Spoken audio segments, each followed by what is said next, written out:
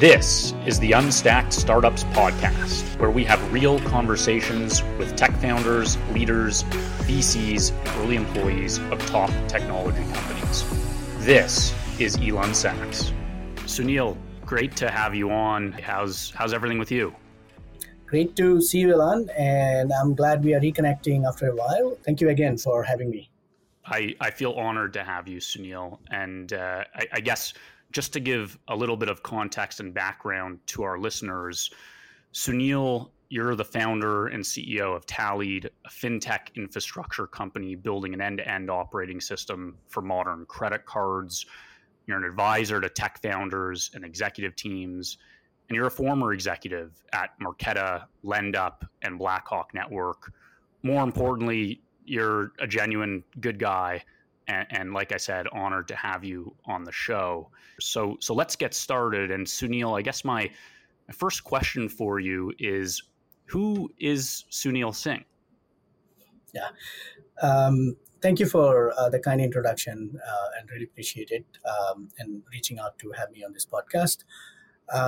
Who is Sunil Singh? I think it's a multi-dimensional, multi-layered question. And maybe a little bit of my background and journey is connecting back to the origin of this human being that is here on this podcast.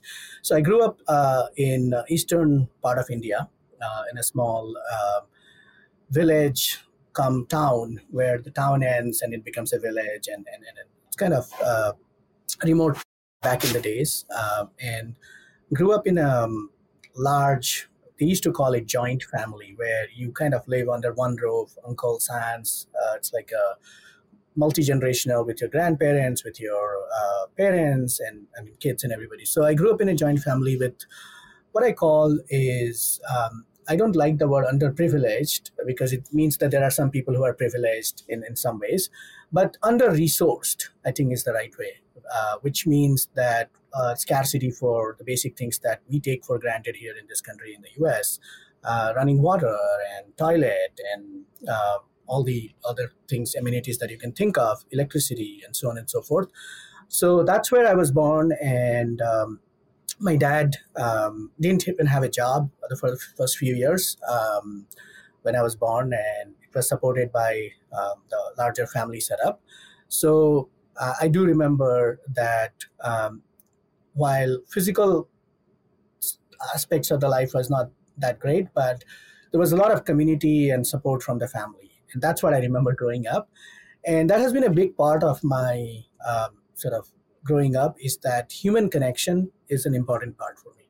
So going back to who Sunil Singh is, essentially, I see myself as really connecting into the vast realm of human consciousness as an individual and trying to do something meaningful in the world while I'm here. And it can have many different forms and expressions that we will talk about or uncover in this, but fundamentally on the professional side, solving hard problems through technology and innovation and business models and so on and so forth. I have another side that you probably haven't heard about, Ilan, which is I have been practicing meditation for the last 20 plus years. And I actually teach meditation and stress management workshop as a volunteer instructor in the community, at workshops, at companies, and otherwise, just to give back. And so I know it's a convoluted answer, but that's in a way is a framing for who I am. No, I think that's amazing and fascinating, and you put it in a really interesting light.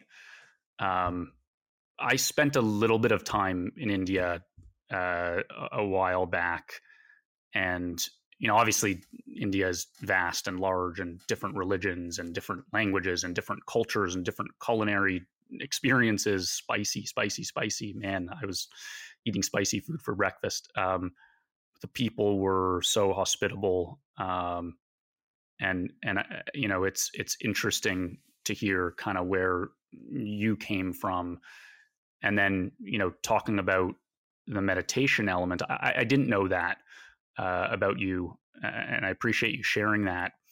And maybe a question for you: has that influenced how you think about business or entrepreneurship? Does it help day to day? Yeah, absolutely, 100%.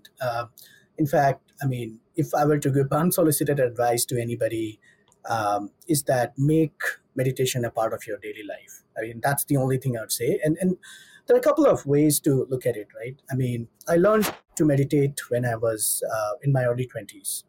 And I'm very grateful that I experienced it and made it part of my daily life, daily routine. And it has given me the foundation on a sort of a human level, from a consciousness and who I am, how I operate in the world, how I think about things, the perspective, the decisions, the reaction or lack of reaction in that case, how we respond. Each is rooted in this foundation of being able to retreat back to a place during meditation where you are not influenced by the external stimulants, which are physical, emotional, however it is coming, and you are able to, in a way, get into a space where you can really shut everything down, and then come back re-energized, reinvigorated to do the work that you need to do in the world. The second is that having the right balance, the equanimity that I have to be able to deal with difficult situations, whether it's workplace, family, in the community, wherever it is. And if I were to go and say that, I don't think I would be an entrepreneur or a founder if I did not have the grounding of that practice. And the reason I'm saying that is because if you think about the challenges and the day-to-day sort of the swings that you have to go through, uh, it's a huge toll on your nervous system. It's a huge toll on your mental and emotional health. And I don't know how others do it, but for me, having that practice, having that foundation allows me to almost have a shield around me, which protects me from sort of the volatility of the situation and the events and the people and all of the dynamics, and really focused on what matters the most. This was not meant to be a pitch for meditation, but it became one. But that's great. I think. I honestly, no, I appreciate you sharing. It's interesting, and not sure how this will come across, but I'm going to say it. Sometimes I reflect to myself and I say, in myself running a business and working with customers in the service industry and in the tech space where things are always moving and changing and shifting and at times chaotic. Sometimes I wish I could, in some ways be a robot, right? But at the end of the day, we're humans and we make decisions with our mind, and meditation being an outlook or sort of a practice to harness different stimuli and to put it into practice and make decisions clearly and not overreact, not underreact. I can see how that can be very, very helpful. Sunil, it's great to learn more about your personal journey and the influences that have shaped, along your entrepreneurial journey. And speaking of that, I'd love to learn more about Tallied and its inception. Can you share the story behind Tallied? What was the inspiration, and how did you go from idea to inception? Yeah. And this question comes up quite a bit. Most founders have a founding story, and I don't have an exciting founding story that, I was trying to buy this or my mom was trying to do that, and there was a lack of a solution. So founders go out and do something. I don't have any of that story. And if you simplify what entrepreneurship is, to me, it's identifying opportunity to create value and capture value, right, in the marketplace, wherever that is, and understanding the risk involved in capturing that value or the opportunity, and working to de-risk and sort of get your way into the capturing the risk. So spent last, I would say, 15 years in fintech, from different sort of companies that you mentioned earlier on, to Marqeta, to LendUp, to Blackhawk Network, and there are a few other startups in between. And if you look at the journey of fintech, or sort of the evolution of fintech, banking as a service, payments, lending as a service, a lot of businesses have sort of emerged in the last 5, 10, 15 years. And through my own experience of building products, one recurring theme that I saw was that credit cards as a category is a huge category. It's like $4 trillion of transaction volume annualized in the US alone, leaving globally global market aside. And a huge part of it, almost 95 plus percent of it, is still managed in technology stacks and layers that are built maybe 30, 40, 50 years ago, right? Not much has changed in the underlying infrastructure for credit. A lot has changed in the UX aspect of it, the cardholder experience, from how they apply and the rewards and all of that. And of course, that has been transformed. And my experience of seeing this in many different places that I worked at, where this came up a few times, where it was incredibly hard to stand a credit card program because of the underlying infrastructure that supports it.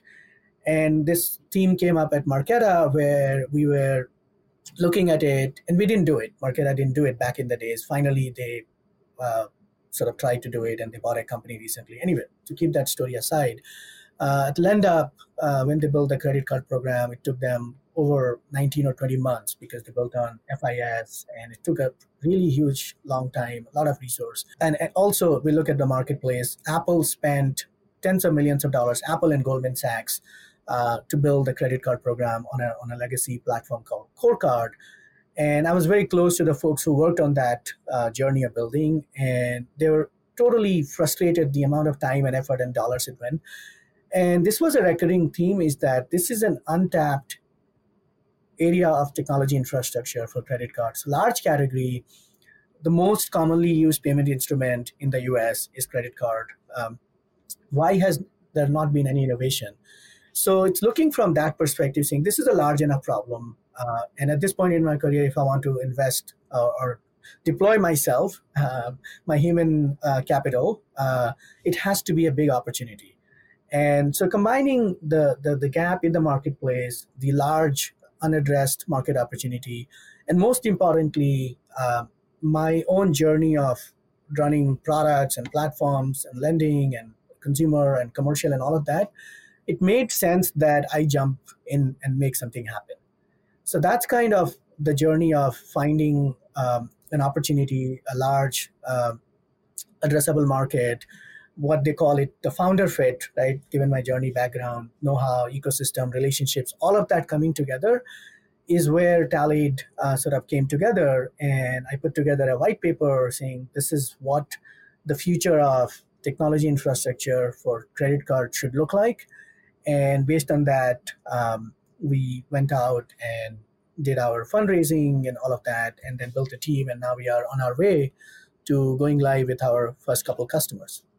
It's amazing. And your story is, I think, in some ways, is a little bit different than the, traditional Silicon Valley venture-backed tech startup story where there's this, spark, something's not working right, in their life, and they decide to build something, for that or to solve some sort of problem. For you, it's very much, this is a world you've lived in, you've worked in, you've breathed it, you've seen what works, what doesn't, and you believe there's innovation to to advance this space. And I'd like to pivot a bit to the underpinnings of Tallied as an organization. And me and kind of where I come from, in the world of talent and,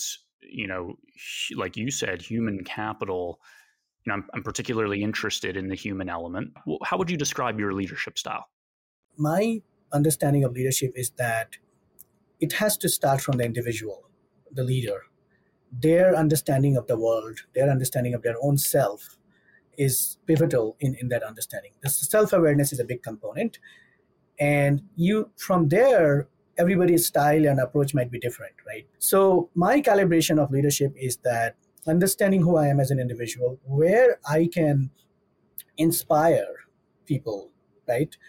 And I think there is one theme that I wanted to bring out is in the realm of human capital, is that there is this idea people talk about intellectual capital and all of this. I think there is this notion of inspiration capital, which is very hard to sort of capture. What it means is that your presence, your work, your ability to connect and deliver value should act as an inspiration, not so much your words, right? words are part of it. It's a communication tool. So boiling it down to sort of three aspects that work for me. And you are passionate as a leader, right? So you have to have the drive and the vision, and you're passionate. That's there. That's a part of it. And the second piece is compassion. So passion, compassion, and compassion is where you bring trust, ability to be authentic and collaborate, understanding that people are in different places in their journey of building a company or in leadership, right? So giving the space and the platform for people to do their best work and learn and grow in that realm, right? So that's where you have the compassion and authenticity comes. And interestingly, the last one is dispassion. And this goes back to sort of the principles that I talked about, is that there are going to be moments where things are not going to work out the way you expect it to work, or you wanted the outcome in it. And it's not a fatalistic sort of scenario where you're saying, oh, this was meant to happen this way, therefore it's fine. It's having that understanding that maybe it didn't work, it's fine, you let go and move on to the next challenge, the next opportunity. And creating a culture around these three principles. And by the way, this is from my spiritual master. That's how he leads. His name is Sri Sri Ravi Shankar. He is the founder of this organization called The Art of Living. And I have learned a lot about leadership and inspiration from him. So that's kind of the foundation of the leadership approach that I look to live by on a daily basis. So it's how do you inspire? And then it sounded to me like elements of that are passion, compassion, and, in some ways, oddly enough, dispassion. I grew up playing sports and playing hockey and training for basketball games, and you'd fail all the time. You'd get tons of bad bounces. You'd make mistakes, you know, and I think that in the world of business, it's just inevitable. It's going to happen. And then it becomes how do react to that in a way that drives the organization forward. Yeah, I think the other aspect of dispassion in this realm of in the capitalistic mindset and working through it is that it keeps you humble even when you are winning. So you don't get ahead of yourself, and you have success and win. It keeps you grounded and humble, and from there you can operate at a much higher sort of ground, as opposed to a lot of times success becomes someone's identity, and it sort of clouds their understanding and what their self-worth is, and their role and contribution is. And I think dispassion as a tool helps you know that in the vast realm of your life, and whatever you achieve or not achieve in this world, it's going to be okay at some level. You are fine. And this is one area where I see a lot of founders, and it's rightfully so, they spend so much time and effort in this that becomes their identity, right? The startup or the company. And when things are not working, they have serious mental health issues that I have seen people around me. But having this level of dispassion that you are on a journey of doing something meaningful, there are bound to be failures and setbacks. How do you deal with it and keep grounded and move to the next thing? And it becomes a superpower in many ways if you can operate at that level. For a maybe for a separate conversation with you, Sunil, mental health in the area of, high growth venture backed tech startups, obviously, um, maybe a wider conversation, but probably an important one at some point. Sunil, I think your leadership approach and I think its impact on the culture of Tallied is enlightening, and I find that nuances of leadership and culture often translate into how a company embraces technology and innovation. And with this in mind, could you tell us about the role of tech and innovation at Tallied, and maybe talk a little bit about AI as well? Yeah. So, I mean, you have met my co-founder, and when Mike joined, Mike Gianfrido, my co-founder and CTO, he and I had worked together at a company called Blackhawk Network. He's one of the most respected technology leaders that I know. And when Mike and I got together and said, look, we want to build this platform, and here's the white paper, It's a hugely complicated, convoluted construct, given there is regulation and compliance and, of course, performance and reliability and all of that. What are the key elements of the architecture and the design and the platform that we need to set a very, very high bar of excellence, as if we are providing the service to JP Morgan, right, the largest bank in the world, right? And for example, and that became sort of a marker for us to say that we cannot have a compliance exception. And we set that bar at there. But at the same time, as an early stage startup, we have to be pragmatic and said, let's look at areas where we can borrow pieces that allows us to accelerate the journey and go to market faster. So a lot of it was having a very high bar of excellence for the critical part of the infrastructure, at the same time being pragmatic in our approach, so that we are not innovating for the sake of innovating. Where there is highly commoditized solutions available, can we just leverage that and build something and get to market, right?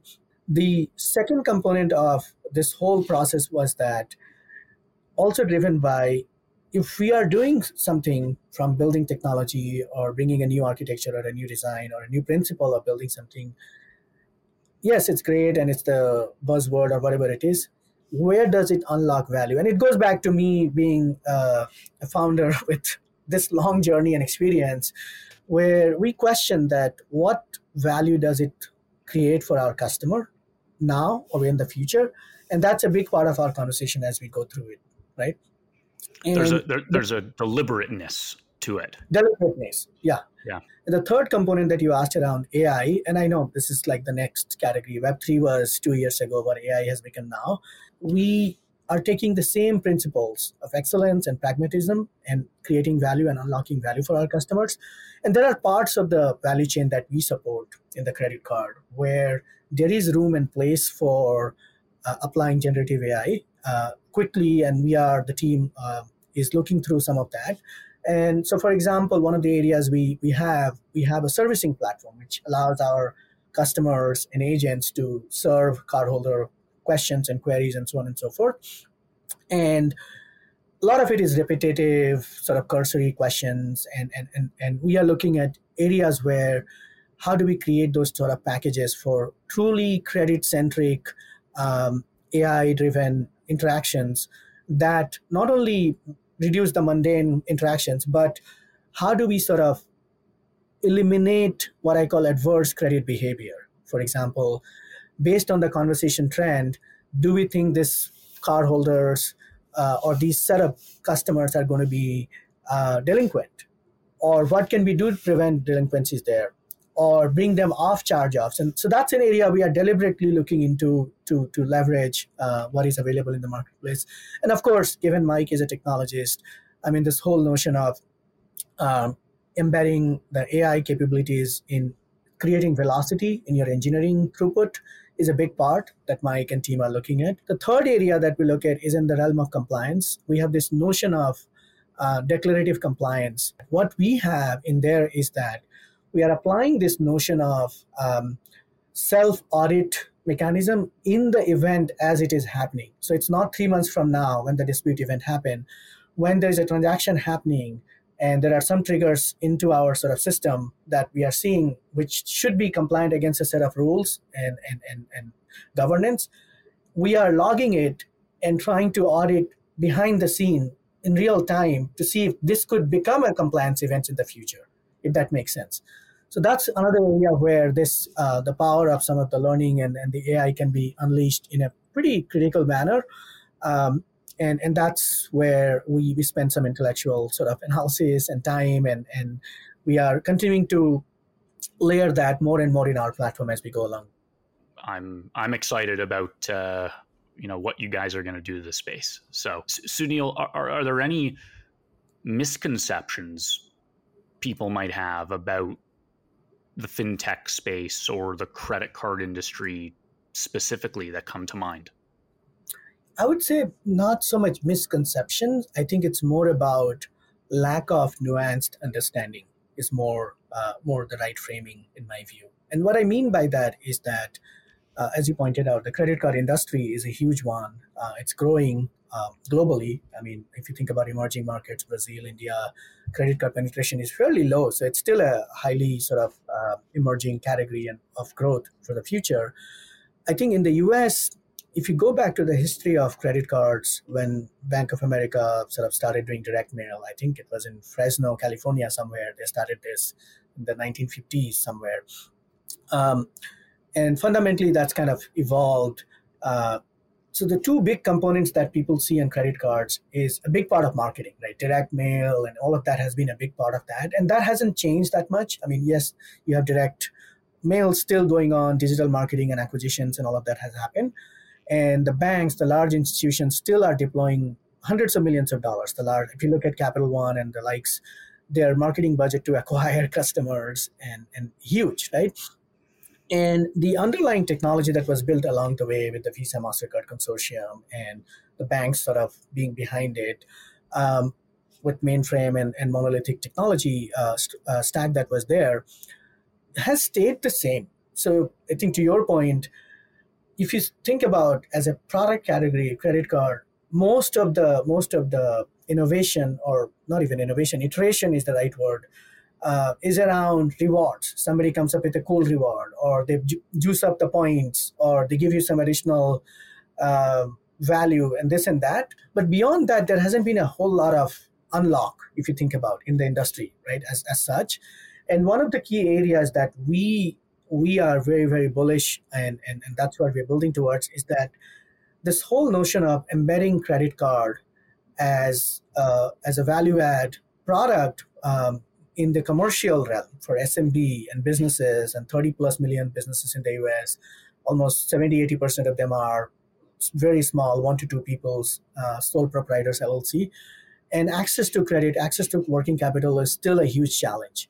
And how do we use the technology, the foundational infrastructure, the underwriting, different business models where you can construct and bring an ecosystem of capital providers to enable access to capital for that segment, as well as use the real-time data and transaction, all of that flows back into the system to efficiently manage workflows for businesses. So I'm a construction company.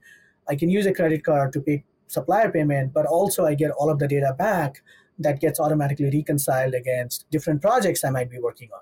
Right now, I have saved 2 hours of my day having to do that because that system does it. Right. So credit as a tool for working capital, creating loyalty and engagement, but also creating efficiency in the ecosystem of various platforms, marketplaces, vertical SaaS, is an area that hasn't been quite sort of addressed. And the misconception, or the lack of nuanced understanding is that, yes, at the end of the day, it's a lending product, but there are more layers around it. Fascinating. Yeah, I appreciate your insights into the role of innovation at Tallied and the wider fintech industry. So, looking back, is there a piece of advice you wish you could give your younger self as you started this journey, or to someone else who's considering the entrepreneurial journey? My general philosophy or approach, as I mentioned earlier, is that entrepreneurship is all about opportunity and the risk around it, right?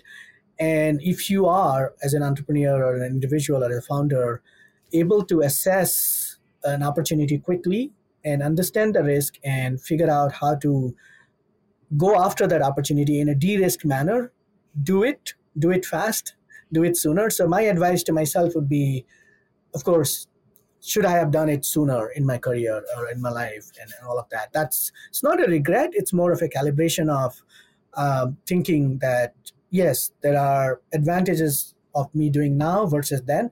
And maybe it's all sort of a function of a lot of different variables.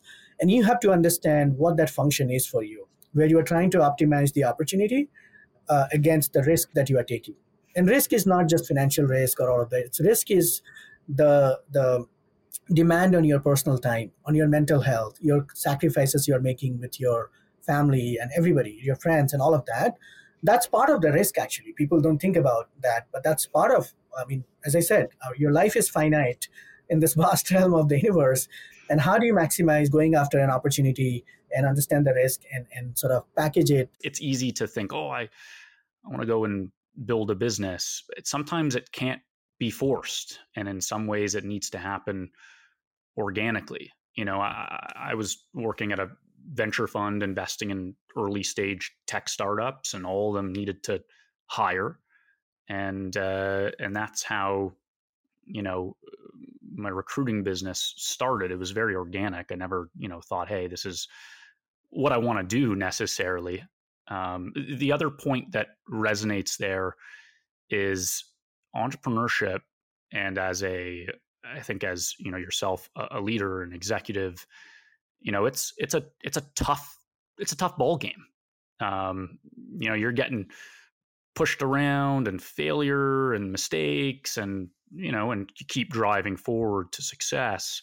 And I, as I'm thinking about you saying some of the things you've said, I'm wondering if the path that I've chosen or we've chosen, entrepreneurship, is the best path for longevity. And maybe one of the most enlightening pieces of this conversation is meditation, and that as a tool to reduce stress, reduce anxiety, help you be on your game. You know what I mean? So, I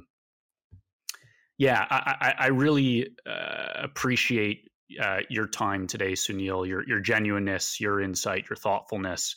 I found this to be a very exciting conversation. So appreciate your time, Sunil, and I'll be rooting for you. That's for sure. Thank you so much, Ilan.